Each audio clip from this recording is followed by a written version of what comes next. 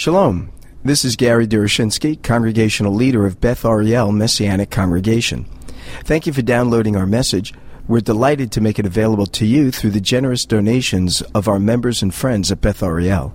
We know that many are struggling financially because of the challenges facing our economy, and we do not want financial issues to keep anyone from enjoying our teachings. So please continue to listen in as often as you like. But if our presentations have been beneficial to you, and you are able to provide a financial donation to Beth Ariel, whether large or small, would you prayerfully consider sending a gift in support of our ministry? You can donate online through our website at bethariel.org. That is spelled BETHARIEL.org. Also, please remember to pray for us, that we would be responsive to the Lord's guidance as we reach out to the lost sheep of the house of Israel in the greater Los Angeles area. Thank you, and I hope you enjoyed this message. We want to talk about the third fruit of the Spirit, or the third aspect of the fruit of the Spirit, which is peace. That is something that we all need. Is that not true? I mean, I can tell you I need it desperately. Too much churning going on inside, too much anxiety, too much distress. And it's like, how often, how long can you endure that? And then when I think of what Yeshua endured, in the garden with the churning and the anxiety, the distress, that in his prayers he would sweat drops of blood. So you see, anxiety and inner turmoil can take on a very deep and very serious thing in our own inner being. So here we're told, as Paul writes in the book of Galatians, that the fruit of the Spirit is love, joy, peace. So let me share a couple of things here. First of all, when Paul speaks of the 9 aspects of the fruit of the Spirit, remember it's singular fruit. They're all part of the Holy Spirit's manifestation of himself in our lives. It isn't like we manifest this fruit or that fruit. It is a whole total thing or nothing, really. But peace completes that first triad. Some have divided the fruit of the Spirit into 3 sections, since there are 9 of them. The first having to do with our relationship with God, the second relationship with others, and the third with regard to our inner self and our inner being. But the last of these, love, joy, peace, completes the first triad. It's not unlike what Paul writes in the book of Corinthians when he speaks about faith, hope, and love.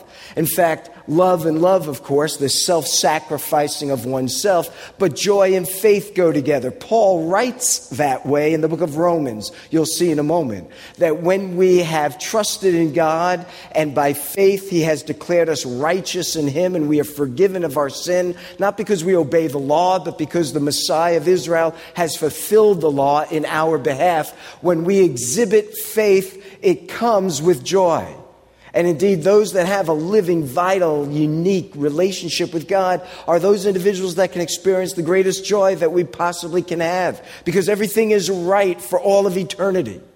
That ought to be enough for us to sort of reflect on. Everything is right for all of eternity. We no longer stand guilty before God. We no longer stand in judgment of what might otherwise happen to us and will happen to many. Remember what Yeshua said, many walk that broad road, few walk the narrow road that can find it. So we are ones that have been delivered, and as a result of that, because of faith that God has engendered in our own being, that we would trust in the Lord, we can have the greatest of hope. Or the greatest of joy. And then because we anticipate, hope is not just wishful thinking. Hope is a certain expectation of what God will do in the future. And so because of this kind of hope, there is peace. We can go on for another day, because in the ultimate arrangement of things, for all of eternity, we will be with him. This one day will pass. You look through, and I recently read through the book of Revelation. When you get to the end, this one day will pass. All of the tribulations that are yet to come, all the tribulations that have occurred, and all the tribulations that we are now facing will be in the past for a very long time. A very long time. And when that is put in perspective, that's our hope. Well, then we really can experience the peace that comes by the Spirit of God. in the midst of our greatest challenges and trials. So the fruit of the Spirit is that we can experience peace. Yeshua spoke of love, joy, peace. I found this to be really neat. You know, when you find these little neat kind of things, this is a very neat thing. You know, Paul speaks about the fruit of the Spirit as love, joy, peace. And here in the Passover discourse, Yeshua himself will speak about love, joy, and peace. So he says, for example, in John chapter 14, verse 27, my peace I give unto you. Not as the world gives it unto you, I give it unto you. His peace is different than the way that the world gives us peace. See, when others give us peace, it generally in the world is to get something in return. People generally don't give without any expectation of something coming back. And he's saying, no, the peace I give you is not like the way the world gives it to you. There may be similarities between the feeling of peace the world can give us and the feeling of peace we might experience right now, but it's given differently. It's given with no strings attached. But in the world, whenever we give, there's always another price to pay. And even when individuals say, no, don't even think about it, somewhere down the road, it gets thought of, but not with the Lord. He will give us a peace with no strings attached, and it is my peace. It's not just some peace. It is the peace of Messiah himself. He speaks about peace. He speaks about love in the very next chapter. He said, abide in my love, and I in you. He talks about love, joy, peace. He tells us to abide in his love, walk in his love, rely upon what he has done for us, develop this relationship with him. And in doing so, we will find fullness of joy. Then he says, that my joy may be in you. He speaks of love, joy, and peace, even as Paul speaks of it here among the fruit of the Spirit. And notice this is his joy might be in us so that our joy, he says, might be full. I think that is so neat. His joy is in us, but it's to somehow energize our own joy to make it full. And so this is what we are promised. In fact, if you think about this, this is Messiah's bequeathal, what do you call that? How is it pronounced? Vince, help me out here. Bequeathing? Well, you know what I mean, right? Because I can't hear Vince and his Italian accent gets me. But the whole thing is that when a person dies and they leave their will, remember, this is the Passover discourse. Yeshua is going to his death. This is like his will and testimony. And what does he tell us? He's leaving us his peace. So that says a couple of things. When a person leaves something for you at their death, it isn't just a nice thing to now have. There's something significant about it. Because this is what this individual who cared about you put aside for you. I think about this perhaps as often as Mary Lou, maybe more so sometimes, about what her mom had left for us. Now, she was not a wealthy woman, but she was very much concerned for us. And it was only just recently after, about 13 years after her death, a company got in touch with us and said, hey, we have something here that your mother left for you. 13 years they've been trying to find us. And they didn't have, the name of the children they had was the son, and Mary Lou's maiden name, which was Black. So how many Blacks are there? People with a lot. And then they learned, but wait a minute, Mary Lou married a guy named Deroshinsky. How many Deroshinskys are there? And they found us. And so I thought I deserved at least 90% of this, of course. They would have had nothing if it wasn't for Deroshinsky, But that gift is more than just the gift itself. It makes me think of her mother and what her mother's concerns were. And even now, she's provided for us to some degree 13 years after her death. I think that's something that, we got to be careful with that little package we received because it's very significant, right? It's very significant. A fellow who was one of the most dearest individuals in my life, who taught me how to sail, who was alongside of me during some of the most challenging moments in my life, he left me a couple of things. He said, take whatever you want, whatever, his wife said, Gary, whatever you want. And some of these things are not significant to anyone else. One of them I loaned to Cynthia. And they're these glasses that have no lenses in them. And he made these himself. He was like a Renaissance guy. And he attached these like rods to them with little magnifying glasses. And when he used to work on his watches or work on little things, and they're really small, he'd put on these frames and he'd put the magnifying glass. And if he had two of them, so it would really, magnify whatever he was working on. And ask Cynthia after, but yes, you could borrow them. And they're the most weird, awkward-looking things. To me, I love them. I love them because it's not the thing, it's the person that speaks to me through that thing.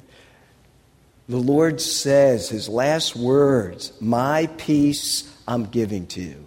What that means is I have a responsibility to experience it. That's what he's left for me. And while there are times when I sort of I become a martyr or something like that. And I think, I'm just going to wallow in my grief.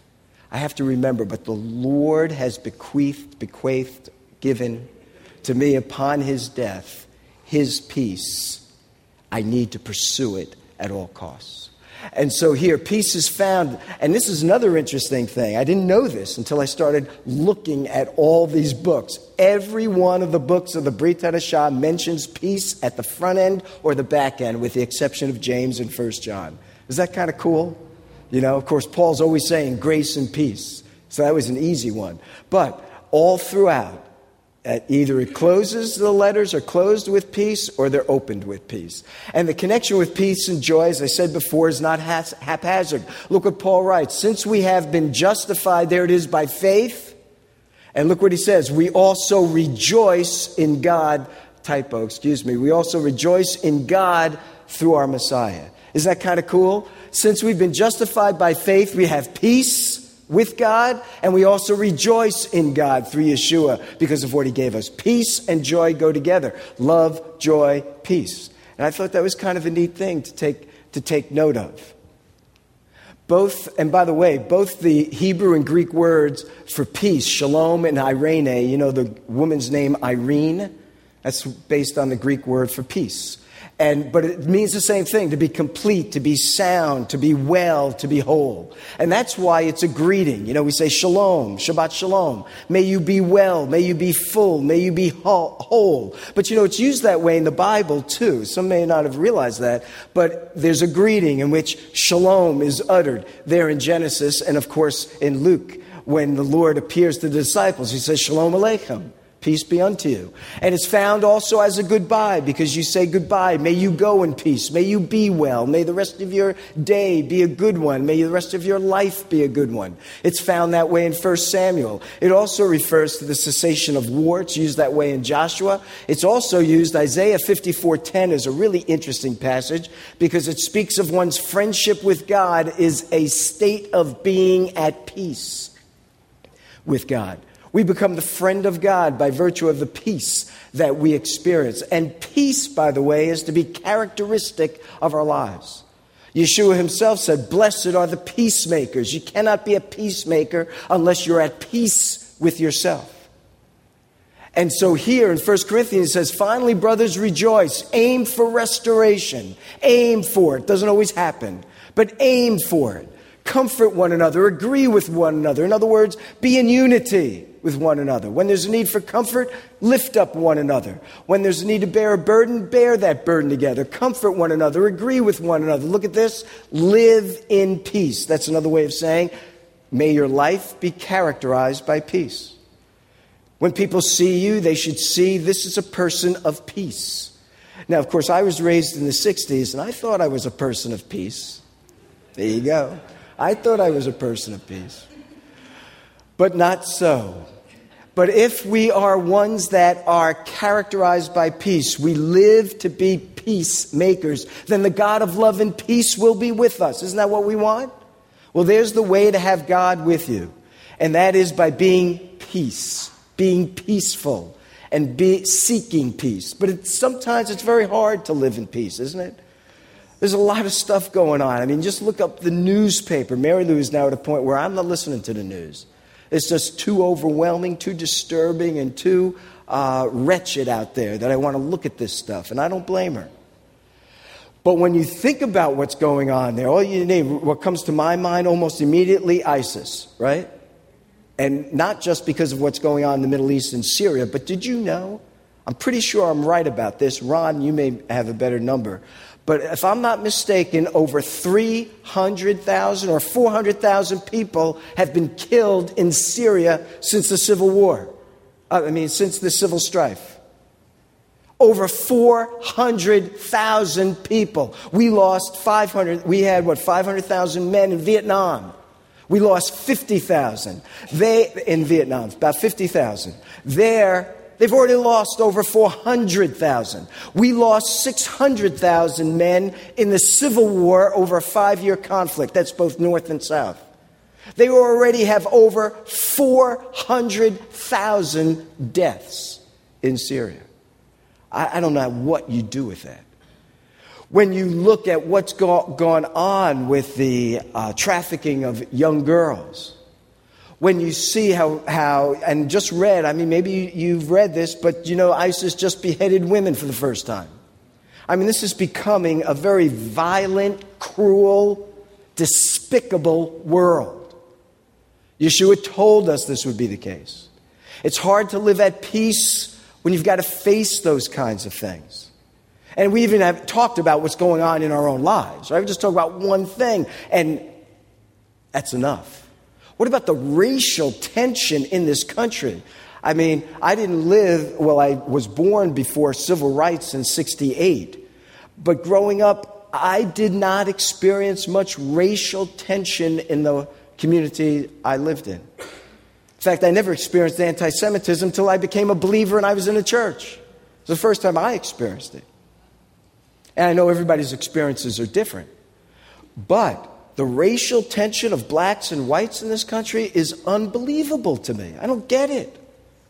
But that's the world we live in. There's hard challenges. The conflicts, the internal conflicts, the conflicts in relationships, I don't get it. The conflicts I've had here are the most intense I've ever had in my 40-some-odd years of ministry. I don't get this. But that's what it is. Trials and tribulations and challenges. But that's why it is His peace that He's to give us. Yeshua's peace can sustain us, is the first point, in times of trouble. Here's an interesting thing I learned. Look at John chapter 14. You may have your Bibles open. Look at the very first verse. It says, "Let not your hearts be troubled. You believe in God, believe also in me. In my Father's house are many mansions. And if I go to prepare a place for you, I will come again and bring you unto myself, that where I am, you may be also." Look how it starts. Let not your hearts be troubled. Here's something I learned for the first time. In chapter 14, verse 27, he says, "The peace I live with you, my peace I give to you. Let not your hearts be troubled, neither let them be afraid." I never saw that connection before until I started preparing for this message.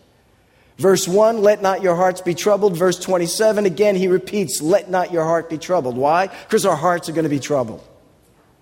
And what do we need to deal with the disturbances in our hearts? We need the peace of the Spirit. We need the peace of God. And note how often Yeshua tells his disciples he's going away. That's one of the reasons why they are disturbed.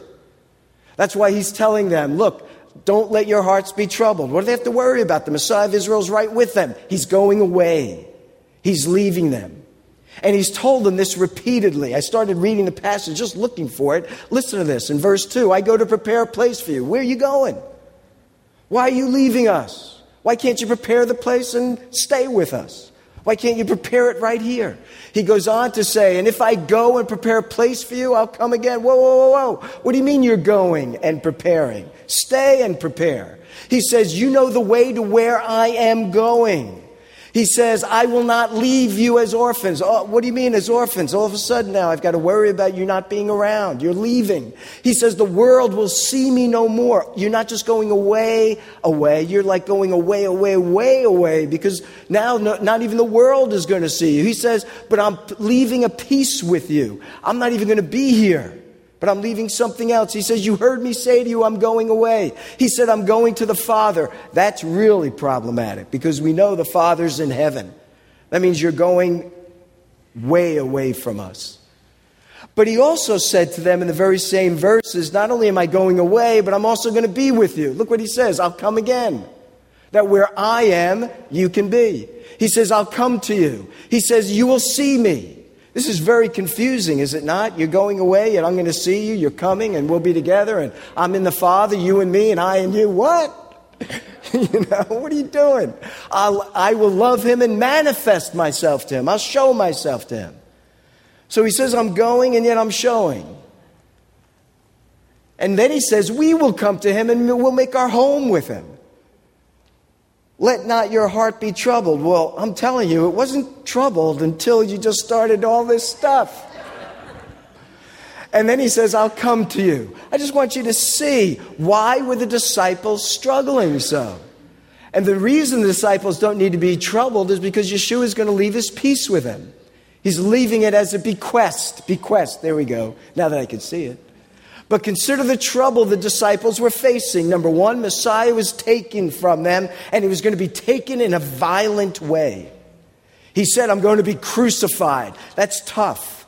I mean, they knew what crucifixion was. They saw it on their roadways all the time. And he said, I'm going to be handed over to the Gentiles. I'm going to be crucified. I'm going to die. He said more, but they heard that much. They didn't hear very much, but I will rise the third day. But they heard he's going to die a violent death. And not only this, but the disciples themselves were vulnerable.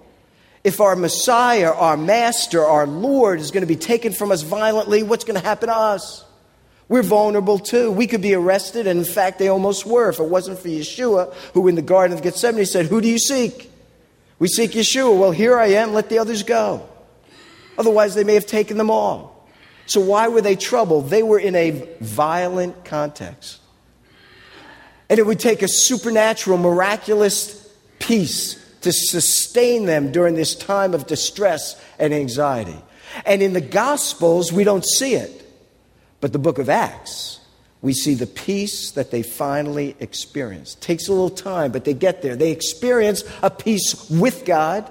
Paul talks about there, we've been justified by faith. We have peace with God.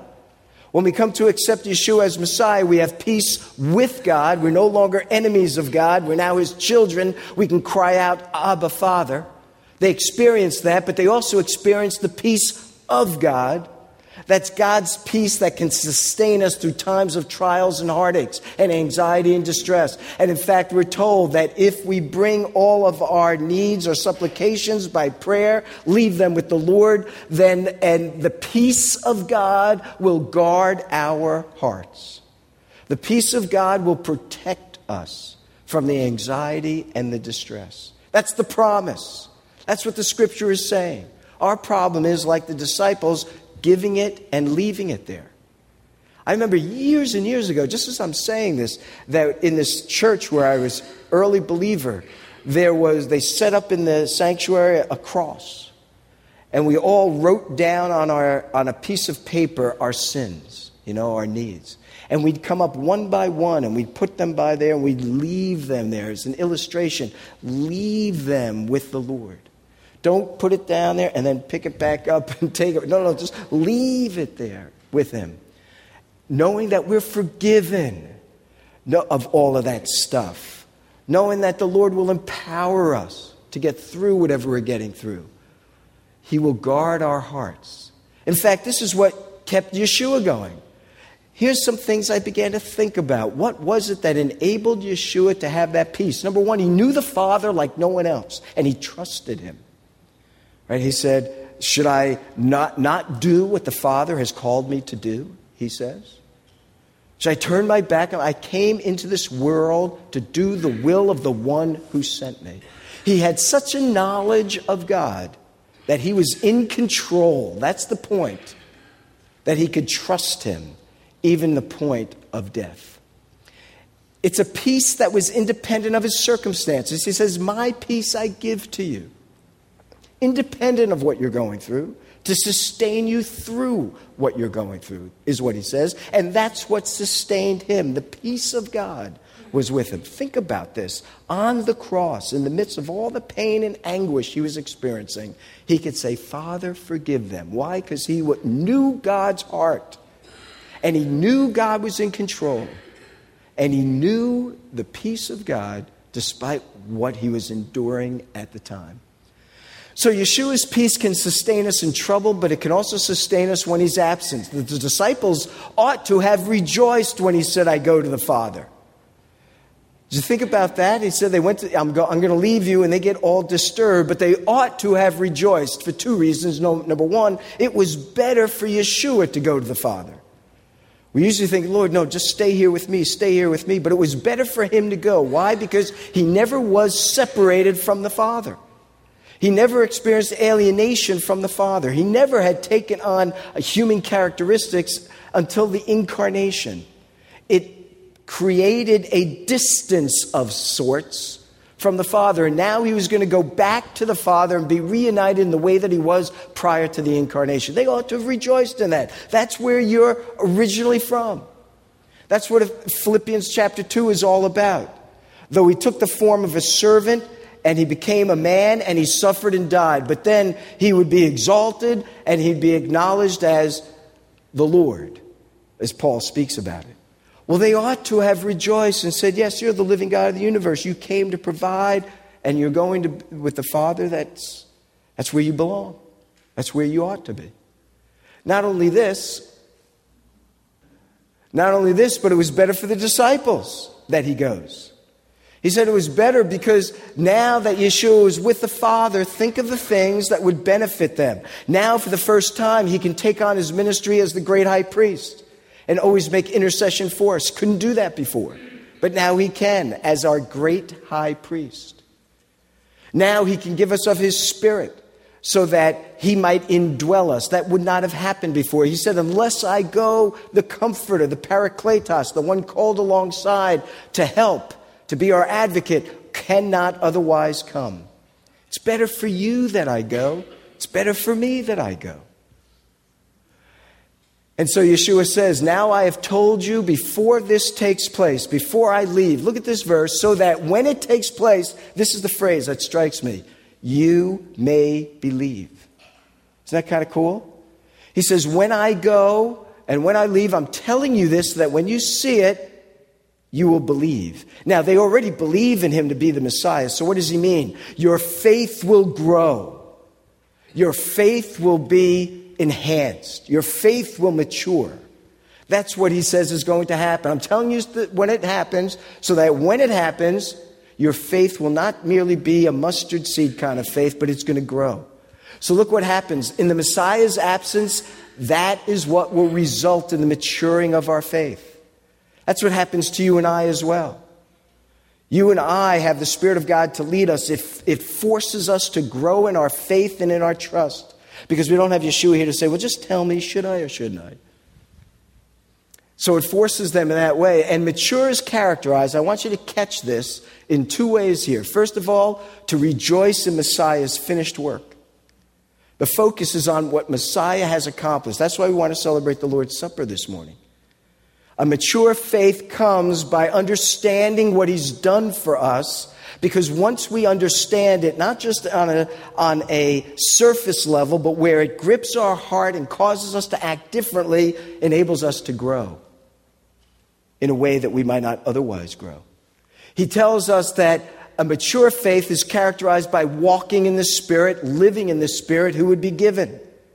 That's how our faith grows. He must leave that we would learn to trust the Spirit of God and the Word of God and the truths of God and to rest in the finished work of Messiah. Everything's got to come back to what Messiah has done and the giving of the Spirit to us presently. More often than not, we try to unravel things. We try to reason through things. Yeshua is telling us, look, always have first and foremost in your mind what I have accomplished, what I've finished. Let that be a motivator in all that you think and all that you do and the choices you make. Consider the Spirit of God in leading you and directing you and guiding you. Our tendency is to doubt he's doing that. Yeshua had no doubts, and it led to the cross. He said, in this world you will have tribulation. Why do we think the leading of the Spirit will lead us out of tribulation? In this world you will have tribulation, but be of good cheer. I've overcome the world. If he's overcome the world, he's overcoming the world through us as well. And the leading of the Spirit is not going to be to avoid. It's going to be to confront and to challenge and to change, and whereby we grow. That's what happens with the disciples. Think they speak with boldness. You think they wanted to get up in the temple compound where the Jewish people are gathered on Pentecost, on Shavuot, one of these pilgrimage festivals. Jerusalem is swelled with hundreds of thousands of people. Do you think they wanted to get up and to proclaim their faith in Messiah, the one who was just crucified, the one who's been rejected? It was the Spirit of God that took hold of them, that propelled them into the arena. And in doing so, they spoke boldly of their faith. And the result was many were saved. But the result was also they became marked individuals. Only after the Spirit comes to the disciples do they grow in their faith and do they share their faith. It's only after. And Yeshua's peace not only can sustain us when he's absent, it can sustain us when we're attacked by the evil one. Look what he says in chapter 14, verse 27. He says, the ruler of this world is coming. He has no claim on me. I thought that was a funny expression. He has no claim on me. Well, we know who the ruler of the world is. That is the evil one. That is Satan. And we know what it means that he is coming. He was already in the world, right? Because he had already been tempting and luring Yeshua to sin. But what he means is he's going to now enter Judas locally and use Judas to betray him. The evil one is coming. It is now that he is now going to lead Judas to betray me.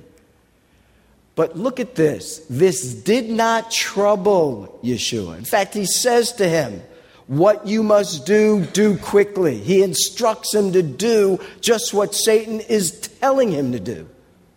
Why? Because he had peace with God. Now notice why. He knew the evil one had no claim on him. No claim because he was sinless. So it doesn't matter what he does to him. As he stands before the Father, he stands guiltless. And you know what's neat about that? That's exactly the case with you and I. Satan can throw his most fiery darts against us. But the fact of the matter is we can have peace because he has no claim on us. Now, he has every right to have a claim on us because we are sinners in thought, word, and deed. But he no longer can have a claim because we have an advocate. He's been telling us this. He is an advocate, and he is sending another advocate like himself. We have an advocate who stands alongside of us that says, all of that, he says to the Father, all that Satan says in accusation of my child may very well be true. But I have taken on his transgressions.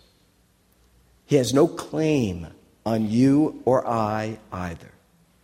So it doesn't matter what he does to us, because it ultimately can have no lasting impact.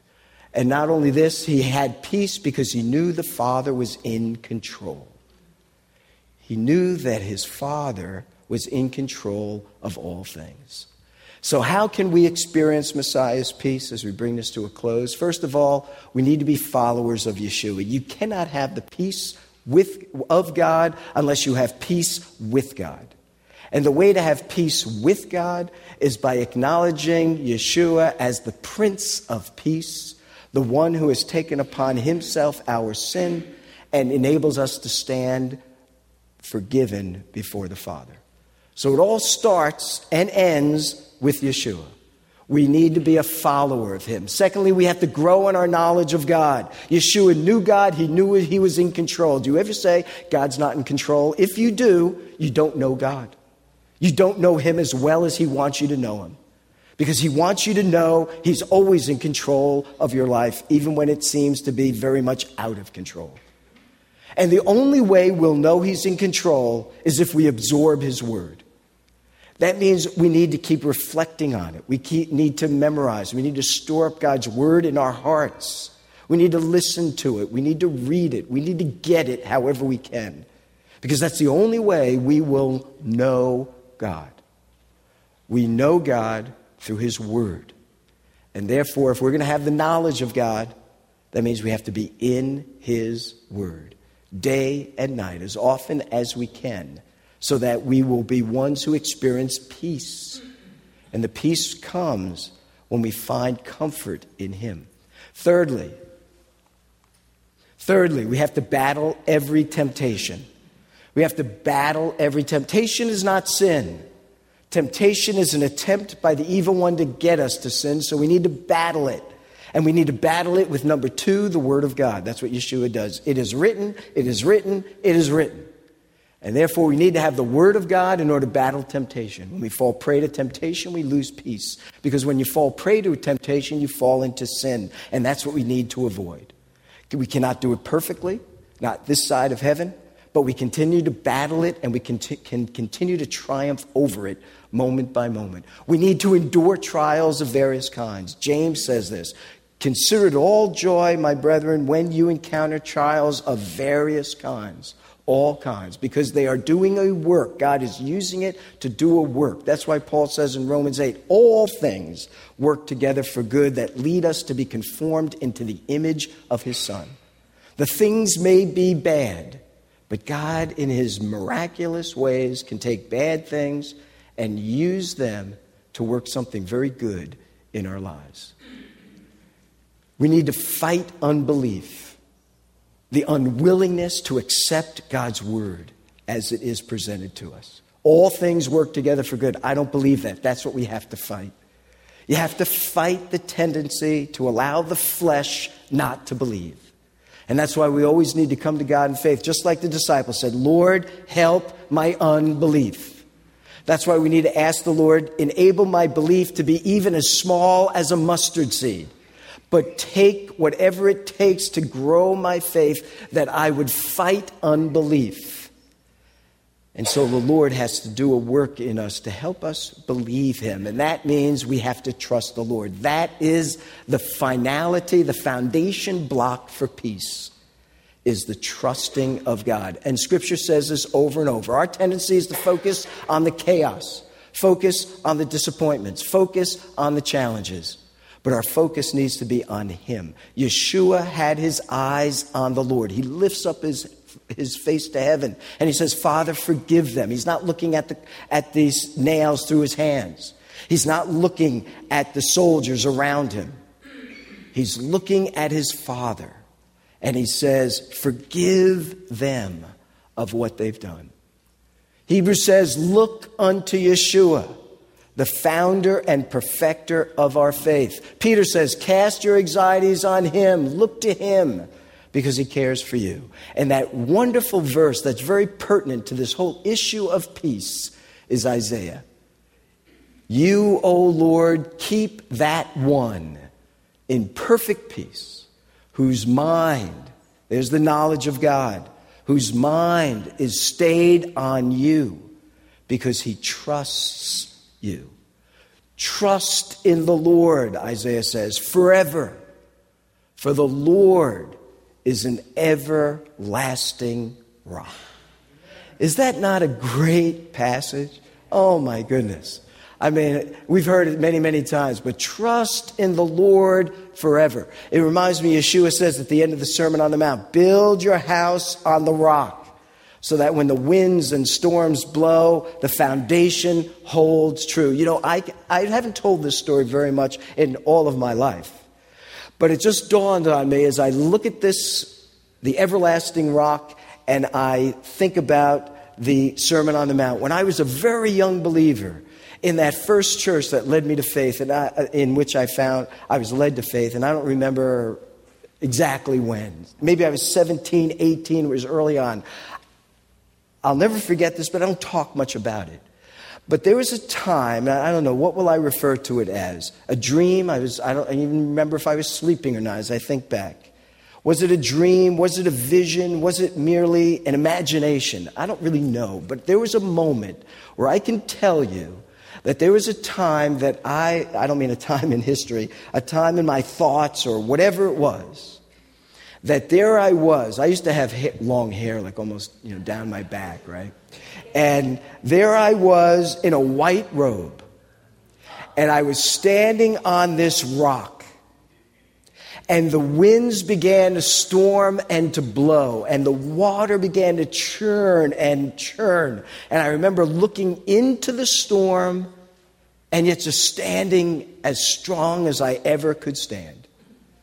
And I can remember that moment. And I knew that I was standing on the Lord who could sustain me no matter what the storm might be that would blow against me or rage against me. But if I took my feet off or my eyes away from the rock, then I knew that I began to slip and I began to get unsteady and I began to get fearful. I don't know, maybe I had that image in my mind because I had just read of the time when Peter walked on the water. And as long as he listened to the voice of Yeshua that said, come on out here. And as long as he kept his eyes on the Lord, he was okay. But when he thought about the wind and when he thought about the water, he began to fall. And even then, he cries out to the Lord. And the Lord says, well, didn't I tell you? Sorry, see ya.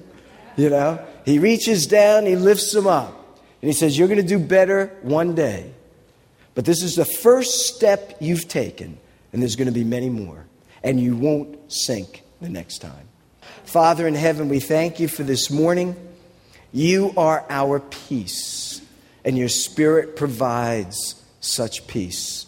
For the Spirit manifests the very character and qualities of God himself. As we're praying, if the ushers can come forward. And we pray, Father, that even in these moments, as we prepare our hearts to observe the Lord's Supper, the reason why we can have peace, the reason why your Spirit can now come, is because you have given your life a ransom for us. So in these moments, Lord, as we reflect on the broken matzah that represents the broken bread, as we think about the juice that represents your shed blood, we pray, Lord, you would help us. Help us, Lord. Fill us with your Spirit. Infuse us with your Spirit that we would experience the peace of your holy self. We've invited you into our lives. We have peace with you. May we experience your peace that passes all understanding. That we might be peacemakers even in a very violent, cruel world.